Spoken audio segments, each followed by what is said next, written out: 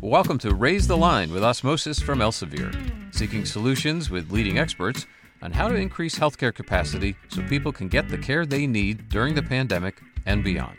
Hi, I'm Shiv Guglani, and today I'm delighted to welcome two faculty members from the medical school at Israel's second largest academic institution, Bar Ilan University.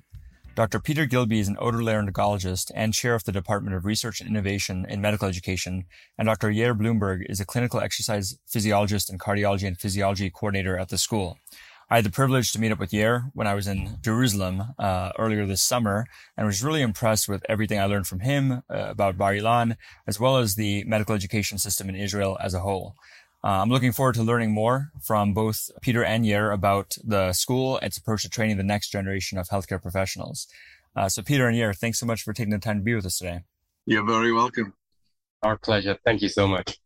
Let's start with just kind of what we normally do is ask our guests to give us, in their own words, their backgrounds, what got them interested in medicine, then medical education and leadership. And so maybe, Peter, can we start with you giving us some career highlights and then go over to you, Yair? Yeah, well, I've been a physician for many years, and my interest in medical education is about a decade old, I think. With the formation of this medical school, I found myself more and more involved and interested in medical education. I had the opportunity to spend 6 months at the Stanford Medical School. That was almost 10 years ago. And I then did a master's degree in medical education at the University of Dundee in Scotland. And I think it's fair to say that currently medical education is my main interest and my main challenge. That's great. And actually, on that note, when you were at Dundee, did you overlap at all with Ron Harden? No, I think that's where he's based, in Dundee. Well, I've been taught by him, and we actually saw him recently at the AAMI conference. We've just attended in Europe, and I understand he's retiring, or at least stepping down as chairman of AAMI. So it's a new period, but he's untiring. He's yeah. I mentioned to him, we had him on the podcast before AAMI to talk about AAMI, and obviously we had teammates there. I mentioned to him what Catherine DeAngelis, who is a professor at Johns Hopkins, professor emeritus, told me when we were just starting Osmosis. I went to her for some advice, and I asked her, when are you going to retire? Are you retired? And she said, Shiv, honey, I never tired the first time. How can I retire? And she's known as the first female editor-in-chief of JAMA. So people like her, Ron Harden, obviously very impressive. So yeah, let's go to you. I already know you quite well, having met up with you in Jerusalem, at that fun place. But, for our audience's sake, your background, what got you interested in medical education? So I'm not a physician. I'm a PhD in exercise physiology and physiology. I did my PhD at Bar Ilan, at this faculty, the Israeli Faculty of Medicine. I was one of the first PhDs who finished the program.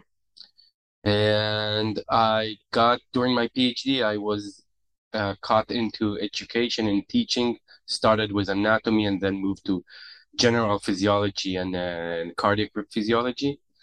And eventually I ended up staying and developing with Peter a few new models of teaching and medical education. So this is how I got through Peter. I got to medical education. That's great. That's wonderful. So let's actually dive in then about kind of going into the specifics. First, let's talk about the school, Bar Ilan and Israeli Faculty of Medicine, and then maybe zoom out and talk about the Israeli medical education system as a whole. So maybe Peter, back to you. Can you talk to us a bit about the school, its founding, and how many students you train and those kind of metrics? So yeah, sure. We are the the fifth Israeli medical school to be established. There are now 6. That's for a population which I think is now around 9 million people. And our faculty was established in 2011. So that's about 11 years ago. And traditionally, medical education in Israel has been a 6-year study program. So it hasn't been an American model graduate entry system, but a 6-year program, similar to the European or the British system, especially. But we opened with a 4-year program, a 4-year graduate entry program, and there are currently, I believe, 3 4-year programs in Israel. And we've actually just applied to the Council of Higher Education, which is the professional body of the Ministry of Education. We've just applied for a 6-year program, which is something we want to expand into. And Yair and I are both working together on that. So in Israel, either a 6-year program or a 4-year graduate entry program. We're aiming to have both. And we currently have this year we have about 150 students per year. And we are, of course, hoping to expand that. Indeed, the whole country is hoping to expand that, because we have a problem here in Israel that we have very many foreign medical graduates. I think something like 60% of our physicians are trained elsewhere. And this is a number we're aiming to bring down. In general, we have a physician shortage, as in many other places in the world. But we also have a shortage of high-quality, homegrown Israeli physicians, which we'd like more of. So we are participating in that national effort. So that's us, more or less. Yeah, that makes sense. And actually, maybe, Yair, do you want to add anything to that overall picture before we go into kind of what specific innovations you both have implemented for your curriculum? So anything you want to comment on that, Yair, before we hand it off to you to talk about innovations? Not much. Only the thing is there is a bit of a story, like not enough physicians, especially in our district in Israel, which is also is unique in the faculty and what the faculty is doing. Yeah. Yeah, I could just say one more small word about that. We are in. This may sound funny to an American or to a Canadian, but we are a peripheral medical school, meaning that we are, 2 or 2.5 hours drive away from the center of the country, which in other places would be considered, completely central. But we are in the periphery of the country. We have a hard time attracting students to the Galilee, to the area we're in. And this is an area which has significant health disparities, which is part of our school's mission. We have significantly less physicians and nurses per capita in the north and in the far south of Israel when compared to the center of Israel. If in Tel Aviv, where I imagine you've been, you can find 5-point-something physicians per 1,000 population, we're hovering around the 2.1 physicians per 1,000 population. So it's significantly less. And the health outcomes in the north are also less than they are in the center of the country. So that's one of our main missions, which we're not yet successful enough in doing. That's fascinating. And actually, it's really interesting to think that even though Israel is a much smaller country than the U.S., some of these issues are still popping up where there's disparities in health care and health outcomes just based on the zip code or the area you're born in. We've had several guests on our podcast, including my friend Ted Wendell, who runs AT Still University. And one of their main missions is improving the number of physicians who train and then stay in more rural areas, which, clearly you both, I'm sure, spent time in the U.S. at Stanford and other places. It takes 2 hours to get in traffic from Stanford to San Francisco. And so, but it's not about the length of time. It's about, how many people are living there and decide to raise families there, et cetera. So, going into that, actually that could be a good segue because, because of these disparities, there's a lot of changes in the curriculums in the U.S. focused on social determinants of health, diversity, equity, inclusion, telehealth, which hopefully because of COVID and whatnot can be a potential solution for some of this access to healthcare, at least part-time types of healthcare. So what are some innovations you all have been focused on at Bar Ilan? I know both you have spearheaded many of them. and changes to the curriculum. And maybe we can start with you, Yair, talking about that and then hand it off to Peter. So led by Peter, we're trying to develop a new approaches of education. In the last few years, we started a bit of flip class, which we're using Osmosis for. We're doing a lot of studies on point of care ultrasound, trying to implant it in a very early stage at medical education, and medical career and medical studies. And we're trying to develop, more of internet-based learning and self learning and coming to the university and using the basis that people have been taught alone and try to practice it in the university itself. I just wanted to get back to the question of social accountability and social determinants of health. And as I said, we haven't been successful enough in retaining our graduates in our rural area, and many other places have had the same challenges. In Canada, in Australia, in Japan, in Norway, there's a great deal of international experience on this. And it seems today that the best way to retain physicians in a peripheral, social or economic or geographic peripheral, a periphery of any country, is to recruit these people from that area.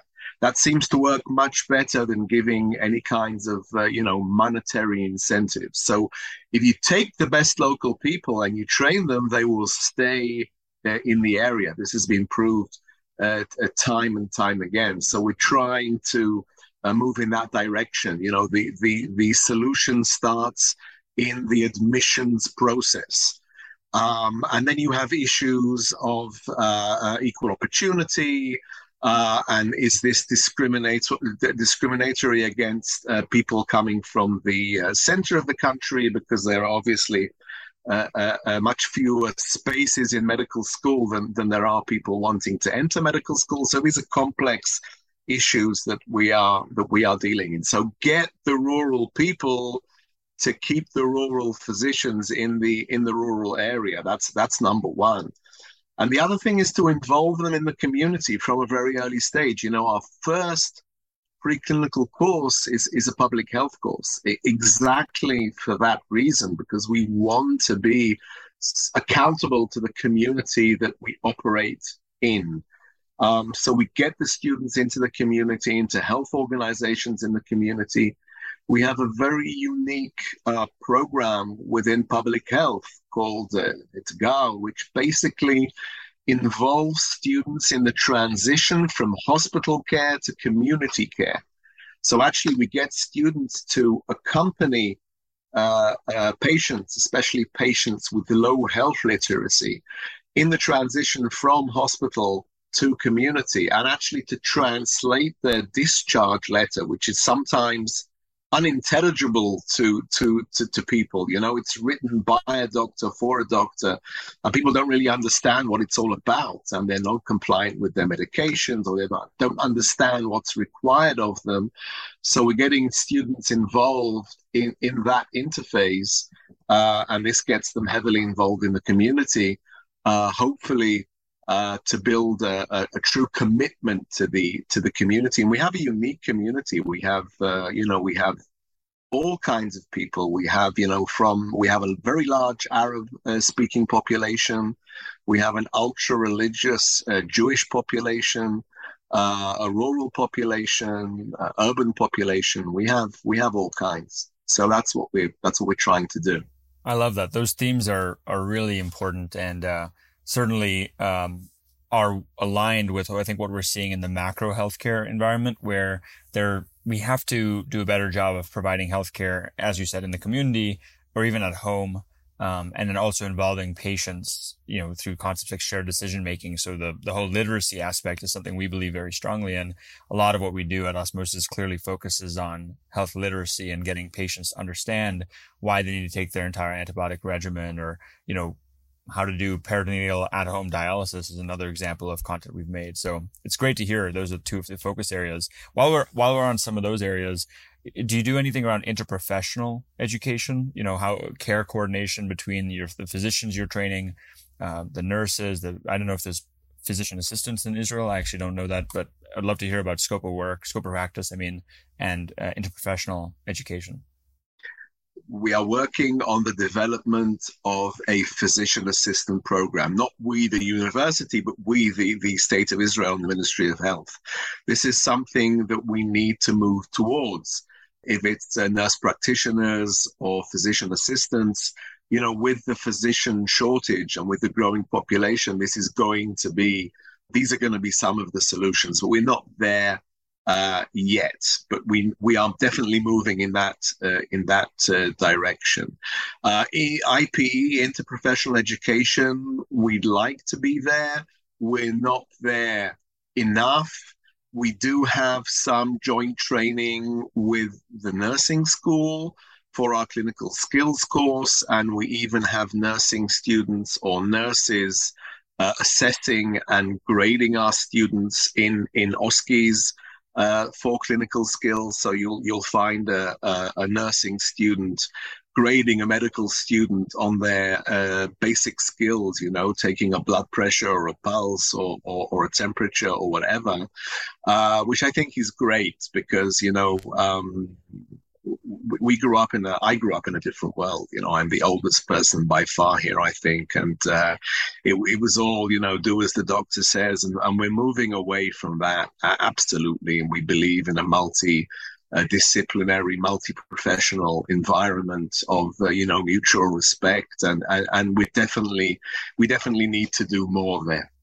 Yeah, that's awesome. And I also, you know, whenever I go get like my blood checked, I prefer to get it done from the blood drawn from a phlebotomist or a nurse than a physician, just because the cycles, the iterative process of that. So speaking of procedures, something Yair and I spoke about in Jerusalem, which I'd love to turn to you, Yair, to talk about here, is your focus on trying to get students trained to use handheld ultrasound as part of the diagnostic exams. And, you know, I know we talked about developing content around that potentially. We've had people on the podcast, including Eric Topol, who said the stethoscope is dead many years ago, Dan Kraft, Marius Lucas, and several others. Actually, just a couple weeks ago, we had Dr. Oleg Turkot, who's at Hopkins, but he's Ukrainian citizen as well. And he partnered with the ultrasound company and went to Ukraine multiple times. I think they may be there right now, trying to build up healthcare capacity using, in part, handheld ultrasounds to do, you know, acute and chronic care. So can you talk to us a bit about that passion of yours and where you see that space evolving? Okay, so thank you. We realized as a new faculty, we realized there is a lot of new technologies that are not well established, you know, in medical education in other universities around the world and in Israel. We saw that the point of care ultrasound may be one of the major tools that is a future physician is going to use. And we decided as a strategic teaching method to try to teach the student to use the ultrasound from basically the first day of medical school, starting with anatomy courses that they're every section that they're seeing, we are putting ultrasound, we're moving them to physiology, we're teaching them through courses that Peter know better than me, medical skills. They're also using the ultrasound. And then when they're entering the clinical stages, we're making the students use the ultrasound. It's something that we're trying to build and, you know, do it throughout all the 4 years, but there is a lot of challenges. What is the hazards? What can we achieve by teaching this method? What is our limitations? So there's a lot of questions that we're trying to develop, but we think that's one of the most important tools. Yeah, definitely. And certainly that's something I'm hearing from other schools, but I think you guys are pretty far ahead as far as what I've seen in terms of that particular technology. I also wanted to turn it back to you, Peter, to talk about the issue of med school or burnout and moral injury, which I know is a huge area of discussion, especially in a post-pandemic or because of COVID. What's the situation like? Like, what do you know, we can train more people in place. We can train more people to become clinicians, but if they're only lasting for 5, 10, 15 years or even less, you know, it's a leaky bucket. What are some of the possible solutions you're seeing, and how are you addressing it at your school? And that's a really big issue, and I've done some research on medical student burnout, and there is a research on that. I mean, it started, of course, with research on physician burnout, and we know that over 50% of American physicians are burnt out, depending, of course, on how you define that. And the numbers are the same with medical students. And it's amazing because it's from very early stages of their study. It's from the very first years, because we ask a lot of them. And I think there may be generational issues here as well. I think that maybe people are more minded to work, you know, what's called work-life balance today than we were back in the day. We have to cater to that. So yes, a great many medical students are feeling burnout, and we definitely need to address that. So the first stage was to actually map that out in Israel, and it seems that we do have a problem, and this is yet to be published, but I hope it will be. And the question is, what do you do about it? And there's literature on that as well. I mean, do you keep the same continual repetitive stress going all the time, but give people, you know, a mindfulness workshop or similar sort of personal interventions? That doesn't seem to be doing the trick. So there seems to be a need for institutional, systemic interventions here in order to decrease the workload, perhaps, or make the conditions more, hospitable for physicians. You know, I grew up in an atmosphere. I'm an ENT surgeon, as you said, and there was absolutely no legitimacy. You know, it wasn't acceptable to admit weakness, you know, in the face of surgical complications, death of patients. These are very serious issues, and there was nothing. And people are talking about this more and more today. So that goes to physician burnout. We have to be there for our physicians, for our younger physicians, for our older physicians.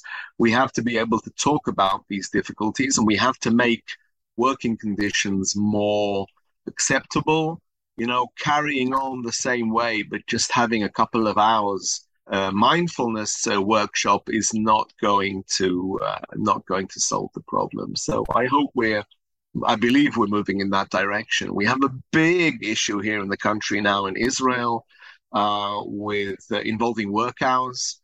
We grew up in working 30, 32 or more hours, consistently. And that's obviously unacceptable. And today's residents are saying, no more. They're currently allowed to work 26 hours. This is their on-call. They come in the morning and they work until the following morning, and they hand over the department to other physicians, and they go home. That's 26 hours. So there's a big political strike now by the residents saying, this is unacceptable. We cannot work 26 hours. Pilots are not allowed to pilot a plane for 26 hours. Drivers are not allowed to drive a lorry for 26 hours. Why should we be allowed to operate on patients and make life and death decisions after a night without sleep? So this is happening now, and it's a big issue. It's in the news. And things are moving, I think, in the right direction. So that will also be part of the solution. It's a very complicated issue for sure. And it's good to hear things are trending in the right direction. But part of the complexity is, when I was in med school at Hopkins, one of the mentors we had is Peter Pronovost, who does a lot of patient safety research, And, one of the things his lab published was that the more times there are handoffs, the same patient is being handed off multiple times because we have shorter shifts, the more potential chance there is for error because people don't fully understand the patient as when they admitted them or things like that. So versus like a handoff of a plane or a bus, the plane or bus is not a human. They should, react the same way in the same conditions. So there's less, there's more standardization and that. But it's obviously complex because, as you said, you're delirious after 24 hours, especially a high taxing environment. So it'll be interesting to see how it goes. And we'd love to see your research once it's published, more for the research once it's published as well. I'm aware of the time. I appreciate you guys are both taking this, and it's pretty late in Israel right now, so I'm not going to take too much more of your time. My last two questions for you, though, are my favorite question is, we have an audience of 2.5 million healthcare students around the world. You have trained hundreds of them or more, actually, over the course of your career, probably thousands of them. So I'm sure you get asked to give advice to these students pretty regularly. And so for our audience, would love to get your advice about meeting their challenges of the COVID pandemic and beyond and progressing their career. So Yair, can we start with you? Okay, wow, it's a good question. I think that the best thing that I could give an advice is keep, the curiosity all the time. Be curious about this profession because it's very, very changing a lot, and you have to be very curious and very updated all the time. That aligns actually with, I was just talking to a urologist and surgeon named David Keynes, who was also on the podcast a couple of months back. And, one of the things, going back to your point, Peter, about burnout was, part of the reason he felt burned out was he was just kind of doing repetitive stuff every day. And so he started learning how to do software and building up websites for patient literacy and stuff like that. His curiosity, as Yair mentioned, kind of saved him. And he said, look, I fell in love with the profession again because I started using that curiosity to solve other problems and, didn't get as burned out with the one repetitive thing he was doing and the EHR documentation, things like that. So it's great advice. Peter, how about you? What's your advice to the audience? Yeah, much the same. I would say keep the passion alive. Keep the passion alive. I mean, learn something new. Be curious. Be devoted. And I would add teaching as a cure for burnout. And I would say be. Not only be interested in your chosen profession and keep up to date and innovate and research, but I would say be passionate about teaching. And we don't have enough people who are passionate about teaching. And teaching is an excellent cure for physician burnout and for, anybody else's burnout. Anybody involved in teaching can find great joy in that teaching. So we need people to be self-directed learners, but we also need excellent teachers and faculty development. I know we're at the end of our time, but that's a big issue, and we have great challenges all over the world in faculty development. We need to build up our teaching force. Maybe Osmosis can do some work in that direction. I'd love to see some faculty development content on Osmosis because teaching is such an important skill for our students, for our residents, and for our practicing physicians. And everyone needs to know how to do it. And we're not born, we don't become excellent teachers just by finishing medical school. There's stuff to be learned there, Yeah, despite the whole see one, do one, then teach one, there needs to be a little bit more to get someone to be a good teacher. Certainly. Shiv, that's almost as obsolete as the stethoscope, Exactly. But no, and actually on that point, we do have some faculty development content I'd love to share with you and would love your advice in a separate conversation about what else you're seeing. But one plug I'll put in is we just launched this week, as we're recording this, the second Raise the Line Faculty Awards, right? This is called the Raise the Line Podcast, but which we launched during the pandemic, beginning of the pandemic.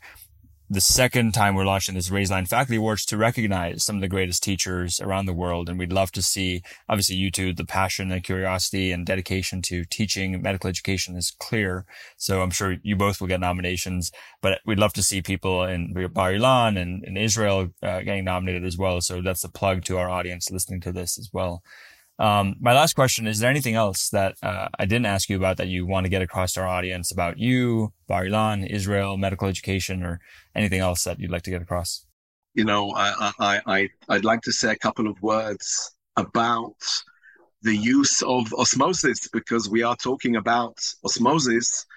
And I just like to say that an interesting challenge for us is to move away from just giving it to the students and saying, use this, do with this whatever you want to do, and actually making this part of the curriculum, if it's the preclinical curriculum or the clinical curriculum, and convincing teachers to use osmosis and similar tools as an integral part of their teaching. And we're not there yet. So this, touches on faculty development, which actually is connected to point of care ultrasound, because it's a bottom up thing. The whole thing is it's all student led, because we have older faculty who have not grown up with ultrasound, and they have to be convinced to use point of care ultrasound, and they're being convinced by the students.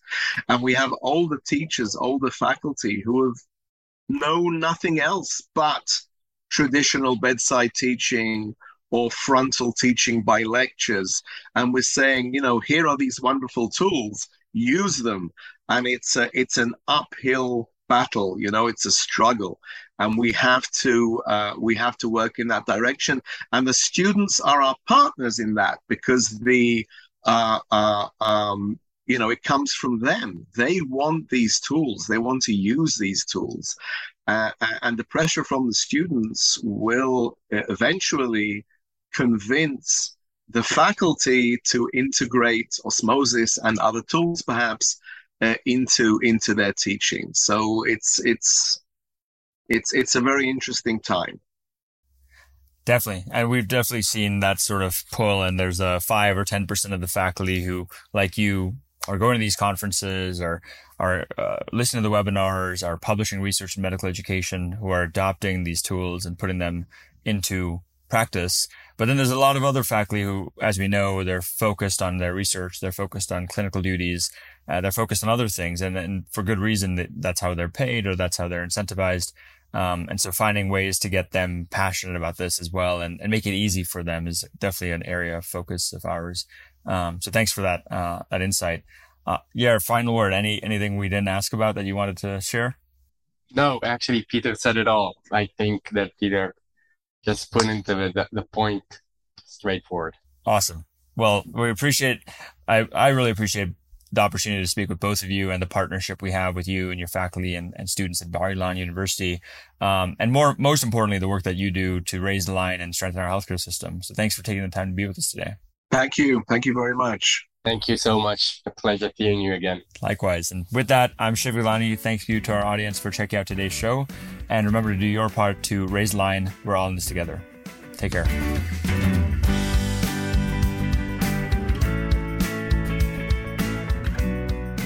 If you like this podcast, please share it on your social channels. You can also subscribe to the series and check out all of our episodes at osmosis.org/raisethelinepodcast.